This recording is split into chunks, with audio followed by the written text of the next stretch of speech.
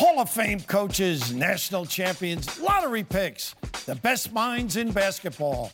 Welcome into the Sidelines with Evan Daniels. What's up, college basketball fans? Welcome back to the Sidelines podcast. I'm your host, Evan Daniels, college basketball insider over at FS1, as well as the director of basketball recruiting at 24/7 Sports.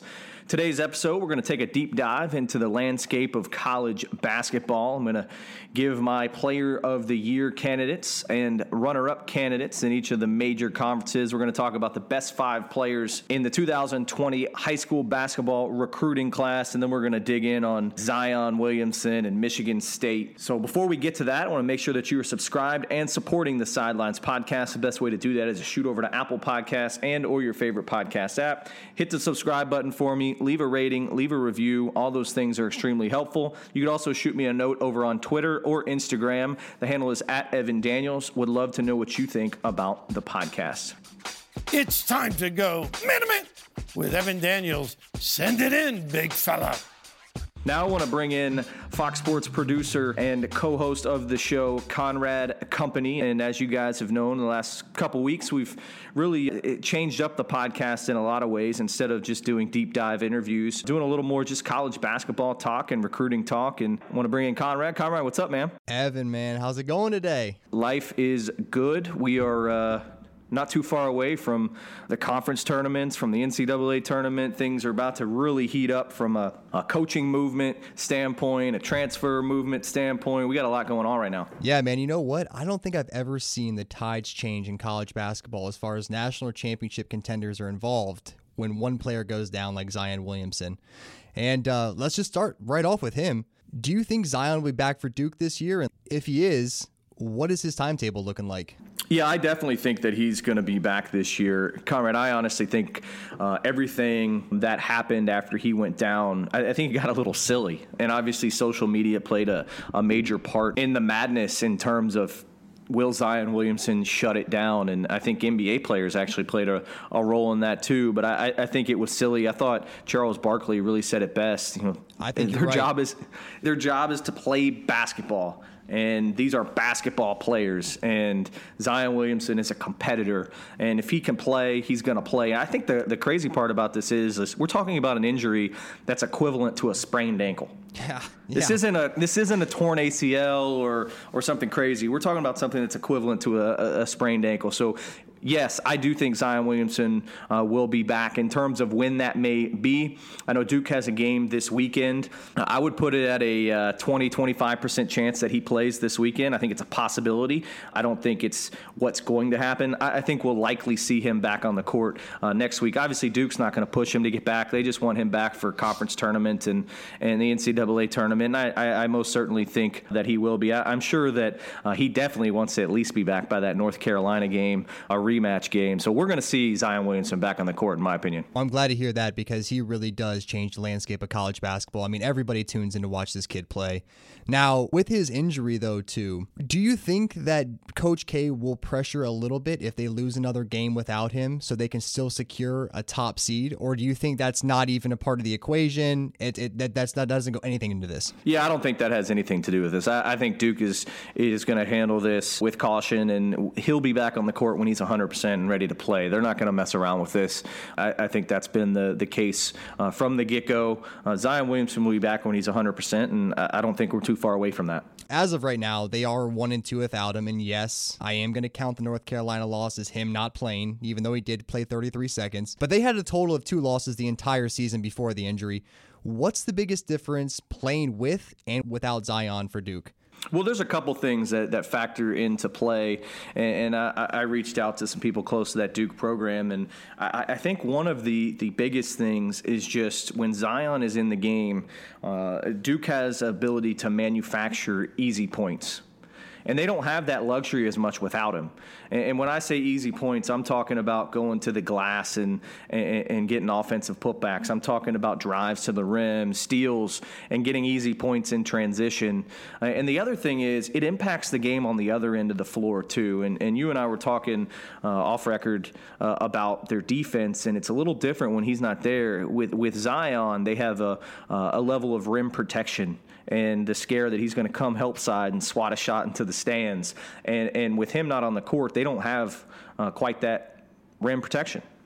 So I think it impacts both sides of the ball, and from easy points to rim protection, it's a big deal not having him on the court. I would agree completely. And going back to the defense, I mean, watching them against Syracuse and then watching them play at Virginia Tech last night, I mean, at times, especially North Carolina, they look completely shell-shocked. They look like they just literally lost the best player in the world, and they did. What I'm going to ask here is, what if R.J. Barrett was the one that wasn't playing for Duke right now and Zion was continuing to play on the court? Do you think that they would still have these same issues, or how do you think it would shape out if that situation were to happen? Well, I think the issues would be different. As good as I think Zion Williamson is, and I think he's going to be the number one pick in the NBA draft, I think R.J. Barrett is tremendous as well. Zion is able to get some easy points, and he impacts the game with his rebounding and defense.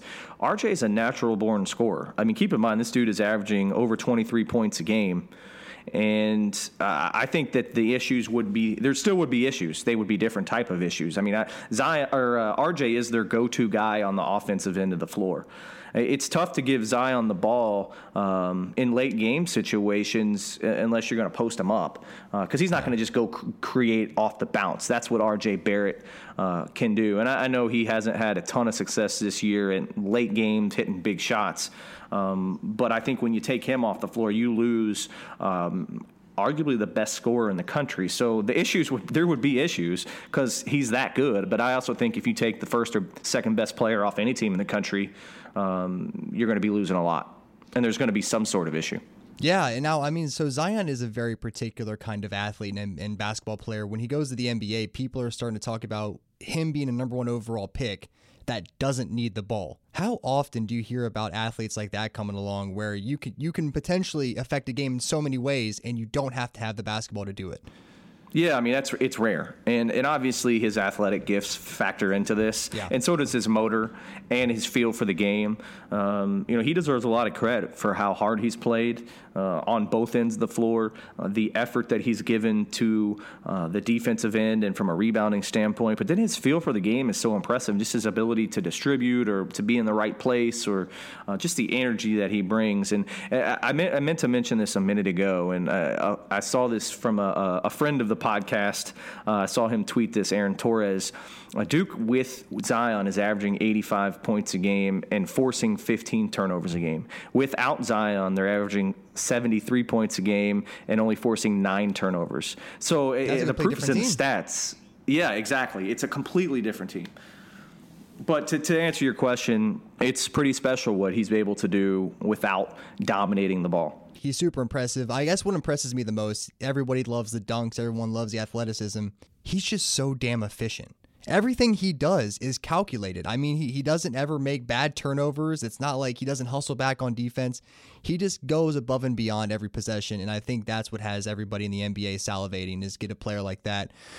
Last thing on Duke. Without Zion, let's say he doesn't come back, is Duke still a national championship contender? Well, he's coming back, so I don't think it matters. But, I mean, that said, they could still beat anyone in the country. They still have one of the greatest, if not the greatest, college basketball coach of all time. They have 2 potential top 3 or 4 picks. Could they win it? Yes. Without Zion, will they win it? I would say no. But I also think it's a conversation that we don't even need to have, because I think he'll be back, Conrad. Hey, listen, man. Vegas agrees with you on both parts of that. So now, well, load up on it. Load up on it. Dang, man, I'd like to say I already have. Moving on to another great head coach, Jay Wright in Villanova. They've lost 3 straight games, and this is the first time since joining the Big East that Villanova has ever lost 3 straight games. Are they still the favorites to win the Big East in your eyes, or has Marquette surpassed them? I think Marquette's the favorite to win the Big East. I think their team is coming together. They've got a bona fide star in Marcus Howard, the best player in the league. I think a candidate to be a first-team All-American. He's averaging 25 points a game, 4 assists, 4 rebounds, shooting at a 44% clip from 3. But it's not just Marcus Howard. The Hauser brothers have been tremendous. Sakar Annam has been an X factor for them. Theo John brings some toughness and a defensive mentality. They've got a bunch of really good pieces. And I think I think that they have a team that is the favorite to win the Big East Conference, and I think they're looking pretty good come Selection Sunday. Keep in mind they got a 2-game lead over Villanova now. Yeah. Now talking about the Big East tournament, I actually heard from a little bird that you're going to be on the sidelines for a couple games. What games are you going to be on the sidelines for, man?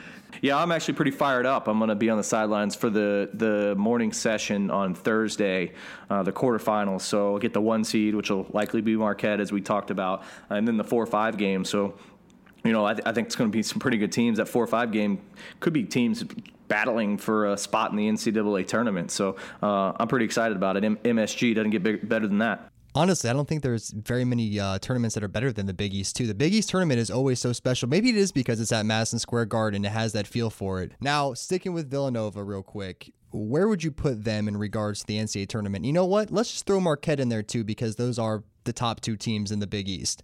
How do you think they'll fare in the NCAA tournament this year? Well, starting with Marquette, I think this is a sleeper pick to make a Final Four run. Now, I'm not necessarily saying, Conrad, I'm throwing them in my Final Four, but I like the direction the team's going. I think guard play wins in March, and I think they have a dynamic guard in Marcus Howard. And as I mentioned a second ago, the Hauser brothers have been tremendous. Joey Hauser has really given this team a different type of player, the versatility, his ability to stretch the floor and shoot. Him and his brother, both Sam, have been very impressive. But I also think that they have a bunch of role players that fill their role extremely well. And I like that bunch. I like what Steve Wojciechowski's put together, and I think that the upside for that team is a run to the Final Four. In terms of Villanova, I guess it just depends on which Villanova team shows up. The team of the past 2 weeks, you wouldn't think would get out of the first round of the tournament, but we've seen some good flashes from them, and they still have a really good player in Phil Booth, who I think has played, is probably the second best player in the league. Eric Paschal is versatile and can score and rebound. I mean, they still have the pieces to be a second round team. Or a second weekend team. It just depends which Villanova team shows up. Yeah, well, I mean, in both games against St. John's and Xavier, they were both up. I mean, they were up big against St. John's, and they were up by 10 at Xavier. And is there anybody other than Phil Booth that's willing to step up and make some big-time shots for that Villanova team? Well, they really need Colin Gillespie to be that guy and make shots from distance, and Phil has obviously had a tremendous season. He's averaging more than 18 points a game, which is up over 8 points a game from last year. Statistically, it's his best season of his career. I talked to Jay Wright actually about him last week, and he told me that anytime they've asked him to step up in his career, he's done so. And I think he has had a tremendous season. But when you look at the numbers, they've lost 4 of the last 5 games. I can't imagine when the last time Jay Wright lost 4 out of the last 5 games. They're having some shooting troubles. And in those 4 losses, Georgetown, Xavier, St. John's, and Marquette, they're 39 of 138 from 3. And I'm just going to go down. Think about this. Georgetown, they were 9 of 38 from 3. Xavier, they were 10 of 36 from 3. St. John's, 11 of 35 from 3. Marquette, 9 of 29. Now, they're making 9, 10, 11 threes a game, but the amount they're shooting and the percentage and clip they're shooting at isn't good. And keep this in mind. Their win against Providence, they were 10 of 23 from 3. Much more efficient, took less shots. So I think they've got to get that shooting right if they're going to make a run. Yeah, that's always seemed to be true in March. With 3-point shooting teams especially, you got to rely on that 3 ball. And if you're shooting at a 9 for 30 something clip, odds are you're probably going to lose a lot of those games. But let's transition to another team that I thought was personally dead in the water here a couple weeks ago, and it's crazy for me to think this, being a huge Big Ten fan that I am. Michigan State. What is Michigan State? They do not have Josh Langford, their possible best player. Nick Ward, one of the most dominating post players in the country, he's out. How do they keep winning big games? Yeah, they've been extremely impressive, and especially in a league that is really absurd. I think they're in position to win the league. They've got a half-game lead. I think they've put themselves in control in that league with 3 games left. They've got Indiana, Nebraska, and Michigan. You would like to think that they probably win those first 2 based on how they've been playing, but the league and conference has been a dogfight. They actually lost to Indiana earlier in the season. That's when I thought they were dead, after the Indiana Yeah. game. The Indiana game was bad. Well, I think one thing we keep saying without Josh Langford and Nick Ward, they haven't had Josh Langford in a long time. And at this point, it's almost like a completely different team from when they had him last. So, would they like to have Josh Langford? Certainly. Would he help their team, make them a lot better? Yes, or you would think he would. But they've adjusted to losing him. The Nick Ward recently, I think, was pretty significant, and obviously they'd like to have him back. I think that now would be a kind of a good time to say, like, from what I've been told, there's no timetable for a return. They're hoping before season ends. They're hoping they get him back for the NCAA tournament, but they don't know for sure right now. But in terms of how they've done it, I mean, Cassius Winston has been ridiculous. I think he's been as good as any player in the Big Ten Conference, and he's got first-team All-American type numbers, 19 points a game, over 7 assists. The way he impacts the game from a facilitation standpoint, a distribution standpoint, pick and rolls, Conrad, he's tremendous, his vision. But he's also shooting the ball better than he has. Well, I guess last year he shot it ridiculous, but he's shooting a 43% clip from the three-point line. They've asked him to score more this year. He's doing it all for them, really. Yeah, he's been tremendous, and I probably shouldn't have said done it all for them, because they, like we were talking about with Marquette, they've got a bunch of guys that are really filling their role nicely. Like Matt McQuaid is shooting the cover off the ball, but Cassius Winston's the biggest reason, I think. Cassius Winston, if anyone out there hasn't watched Michigan State basketball this year, I mean, his box scores look fantastic, but it's what he does during a game. I mean, he's a dog. He gets in your mouth on defense. He doesn't let you get to your spots. Other point guards in the league always play down to him. I mean, Xavier Simpson from Michigan, it was kind of funny. Cassius was going under the screens, and I don't think Simpson's seen that all year. Simpson started shooting threes, never seen the kid shoot threes, and then from there out, Cassius Winston really just started to get it going. But yeah, his court vision is something else. Now, with Cassius Winston, though, and I'm going to ask you this question, see how you respond. If you could pick one point guard in the country, who would it be? Would it be Cassius Winston to lead your team? Oh, that's tough. He would certainly be in the conversation, and he's probably more my type of, I have a preference of a type of guard that blends scoring and facilitating, where, a lot of these other guards are really more true combos than, facilitators. I would throw, as good as they are, and this is by no means meant as a knock on Carson Edwards or Marcus Howard, because both of their teams need them to score. But I think they put the ball up, that's for sure. Yeah, but I think Winston as a distributor is better than those guys. Yeah. Now, those two are better scorers than him. But he would certainly be in that conversation for me. I'd probably have Trey Jones in that conversation, just because of his ability to defend. I think he changes the game on defense, which Winston does too, don't get me wrong. Mm-hmm. But he doesn't score the ball like Winston does. So he'd certainly be right there in that conversation. Yeah, well, it's always tough with point guards because every single team has a different dynamic. I mean, obviously, if you took Carson Edwards and you put him in with Michigan State's lineup, I think his game would obviously change too. He has more options, more people to go to.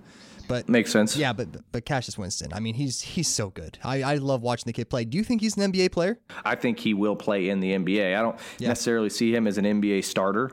But if that's your backup point guard, I mean, I think that there's some value there.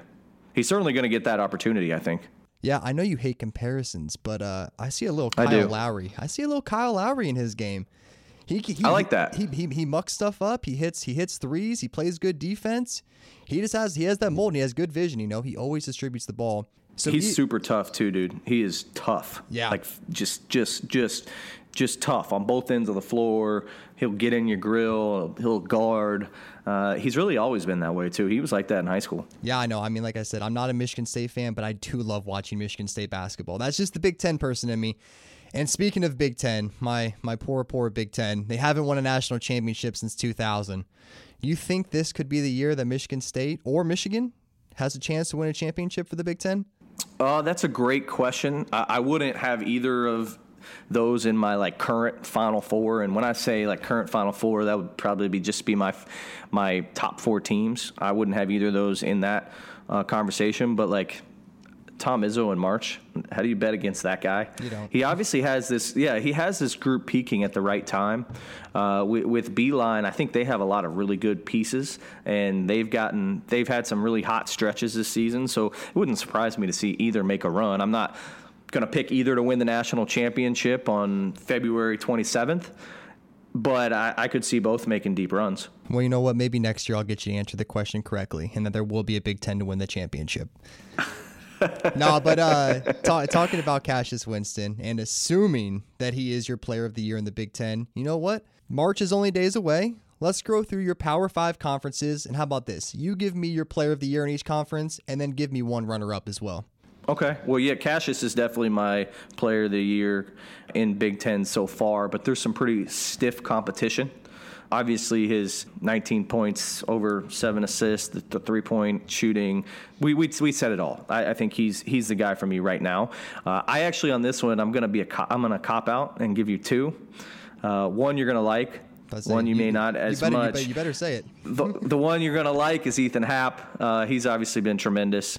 18 points, over 10 rebounds, shooting at a 54% clip from the field. When he gets it around the basket, I mean, he's nearly automatic. He gets great position, the footwork, the touch. He does pretty much everything except for shoot jump shots or free throws. But he's a poor man's Kevin McHale. I've been trying to scream that at people. Oh, my gosh. And he can really pass. He's been awesome. And then Carson Edwards is the other guy, the guy we were just talking about. Such a gifted scorer.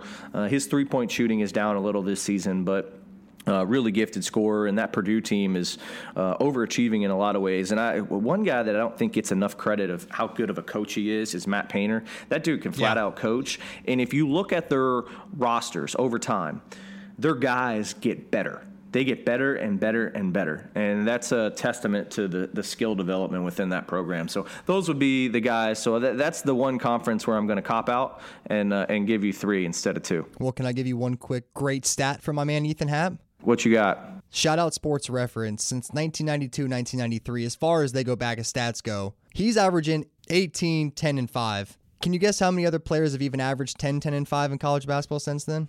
What if I know the answer? Well, you already know the answer. It's zero. It's zero. Ethan Happ, I'm telling you, people, if you haven't got to watch him play, the Big Ten has a lot of guys that they're really good, but they're not great. But in college, they're a lot of fun to watch. No question. A lot of fun. Let's move on. ACC. Let's go. This one's pretty easy. It has to be Zion Williamson. He's my national player of the year right now. Just the way I think we're seeing before our eyes, the way he impacts the game for Duke. The freakish athletic ability, the feel, the passing, the rebounding, the motor, the defense. He brings so much to the table at Duke. So Zion Williamson will be my current ACC player of the year and my current national player of the year.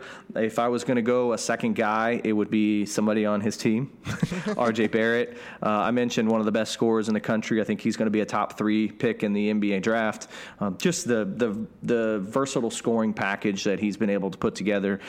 He's tremendous. So, yeah, I would go Zion Williamson, R.J. Barrett. If I had to pick a third, number 3 slot, it would be DeAndre Hunter at Virginia. But I would go Zion Williamson as my top guy and R.J. Barrett as the runner-up. All right, now let's move on. SEC. I think in the SEC, and this may be a controversial pick, but with the way he's playing over the last 10 to 12 games, I'm going to go with P.J. Washington. He has absolutely changed the game for Kentucky, and he's improving, it seems, by the game. He's impacted the game with his versatility as an offensive weapon. He's impacted the game with his length. He can step out and make jump shots. He's rebounding the basketball at a high rate. So I'm going to go P.J. Washington in the number 1 slot. I think he has Kentucky trending in a tremendous direction. I think that they're a Final Four team, potential national championship team. And I think P.J. Washington, while I don't think he's their most important player, I think he's their best player. And the way he's playing has been tremendous. And he's a big part of the reason that team has really come together. So I'll go with P.J. Washington as SEC Player of the Year. And number 2 slot, I'll go with Grant Williams. His numbers statistically, at least from a point standpoint, are slightly better than P.J.'s. He's averaging 19 points a game. He's obviously had a huge impact for Tennessee, but I'm going to go P.J. Washington, and Grant Williams. Yeah, Grant Williams, last year SEC Player of the Year. And that's another kid, if you haven't played basketball, man, is he a bully in the post or what? Yeah, and I haven't seen a guy like Grant Williams score the way he can at his size. He's not more than 6'5.5", dude. Like, if you go to a game, he is not that tall, but that dude can score through contact. Yeah, no, he's surely impressive. I know he put on a little bit of a show at LSU, and they lost in heartbreaking fashion. Never foul 80 feet from the basket, people. Never foul 80 feet from the basket. Moving on to the Big East. What are you thinking there? The Big East, I think, is the easiest one for me right now. Well, outside of the ACC, Zion was pretty easy, but Marcus Howard would be my clear-cut player of the year in the conference. I said it earlier, 25 points a game. He's just so important to that basketball team. He plays – the ball is in his hands so much. He's shooting at a extremely efficient percentage, especially considering his usage rate. So Marcus Howard would be my one. Phil Booth would be my two. I mentioned it earlier in the podcast as well. Statistically, he's up in nearly every category. Without Phil Booth, Villanova, I think, would be lost. So I'll go Marcus Howard 1, Phil Booth 2. All right, now moving on to a conference that I think a lot of people have forgot about this year, the Pac-12. I actually think this is the hardest one. Statistically, Trace Tinkle would probably be the guy, but Washington is going to win this league, and I think it needs to be somebody from Washington. And they have two very quality options, one being Jalen Noel, 16 points, 5 rebounds, 3 assists a game. He's having a really good season for them. He's shooting it as well as he ever has, and that includes back in high school. He's shooting at 42% from 3. So it's either him or Matisse Thybulle, who I think is, and I wrote this earlier in the week, the defensive player of the year. He's averaging 3.5 steals a game, dude. He is a lockdown defender. The size, the length, the athleticism, the lateral quickness. I'll go with it's got to be one of those two. And then Trace Tinkle would be next in line. Well, there you go. And then obviously you said Zion is your National Player of the Year too, correct? Zion is my National Player of the Year, and that only leaves one conference left. That's the Big 12. Yep. And I would lean towards Dedrick Lawson. 19 points, 10 rebounds a game, tremendous rebounder, scores it really well around the basket, has been pretty efficient, nearly 50% from the field. And then I will go with Jarrett Culver over at Texas Tech. I think he's trending up on the draft boards. He's going to be a top 10 NBA draft pick. He consistently has gotten better and better and better over the last couple years. 18 points, 6 rebounds a game. Those would be my two in the Big 12.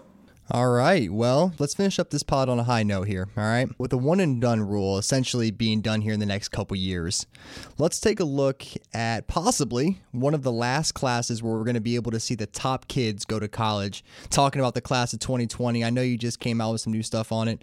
Who are the top kids in this class? Well, I think this is going to be a pretty solid class, Conrad, and I think at the top it's very good. I actually think that you can make a very good case, and it's probably my belief that Evan Mobley is the best prospect in all of high school basketball. He's 6'11", 210-ish pounds, goes to Rancho Christian. You may be familiar with his name. His brother, Isaiah Mobley, is a top 25 player in the senior class. He's going to USC.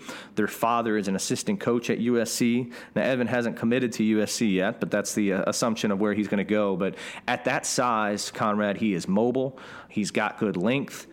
He's athletic, and he impacts the game on both sides of the ball. His offense is extremely impressive. Great hands, really nice touch, can make mid-range jump shots, can make three-point jump shots, and he protects the rim. And he runs rim to rim. He brings energy. He's a silent killer too, man. I love that kid. I like him as a prospect. So Evan Mobley would be my one. The number 2 guy is tremendous too, and that's Jalen Green, kid out of Fresno, 6'5", extremely impressive athlete, long arms, likes to play with the ball in his hands, actually a tremendous passer. I don't necessarily think he's a point guard, but you can put the ball in his hands and he can operate out of a pick and roll. He's got tremendous vision. The next step in his game is developing a jump shot or more consistency in his jump shot, but we've already seen a little improvement in that area. So those would be my top tier of Evan Mobley 1, Jalen Green 2. And then 3 to 5, I'd go Jalen Johnson, Scotty Barnes, and Greg Brown. Jalen Johnson is a versatile 6'8", kind of That's a combo Wisconsin forward, kid. but he is a Wisconsin kid. I know that. Shout out to Nicollet High School in Milwaukee, Wisconsin. I know you're a Wisconsin guy, but I think he's extremely versatile. You can put the ball in his hands some. He's a good passer, a good facilitator, and versatile. You can play him on the wing. He can guard fours. There's a lot to like about him and his versatility. At 4, I mentioned Scotty Barnes. This is maybe the most versatile guy in the class. Tremendous defender. He can guard at least 4 spots, 2 to 5. Competes.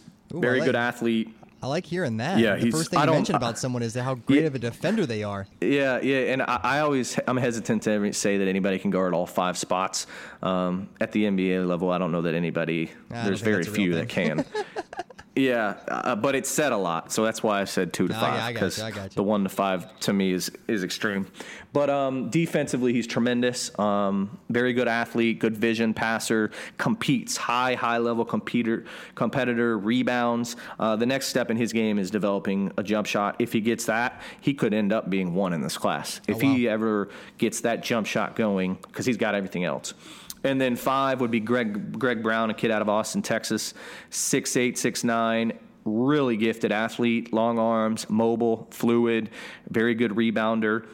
Skill set still developing, but tremendous upside. So those would be my top 5 in the 2020 class, and I think it's a much better class than the 2018 class that's in college right now, and a much better class than the 2019 group that's headed to college next season. Well, I'm certainly looking forward to seeing all those kids. You know how much I love college basketball, and the one-and-done rule actually has been kind of nice over the past 10 years, getting to see the top-tier prospects in it, especially Jalen Johnson. What I would do for Jalen Johnson to stay in the state of Wisconsin. But, yeah, man, thanks for having me on, Yeah, of course, comrade. Thanks for jumping on the podcast. Always fun. And thank you guys for listening. Before I let you all go, I want to make sure that you are subscribed and supporting the Sidelines podcast. Best way to do that is to go over to Apple Podcasts and or your favorite podcast app. Hit the subscribe button for me. Leave a rating. Leave a review. You can also shoot me a note over on Twitter or Instagram. The handle is @EvanDaniels. Would love to know what you think about the podcast and how we can make it better. As always, thanks for listening and have a great week.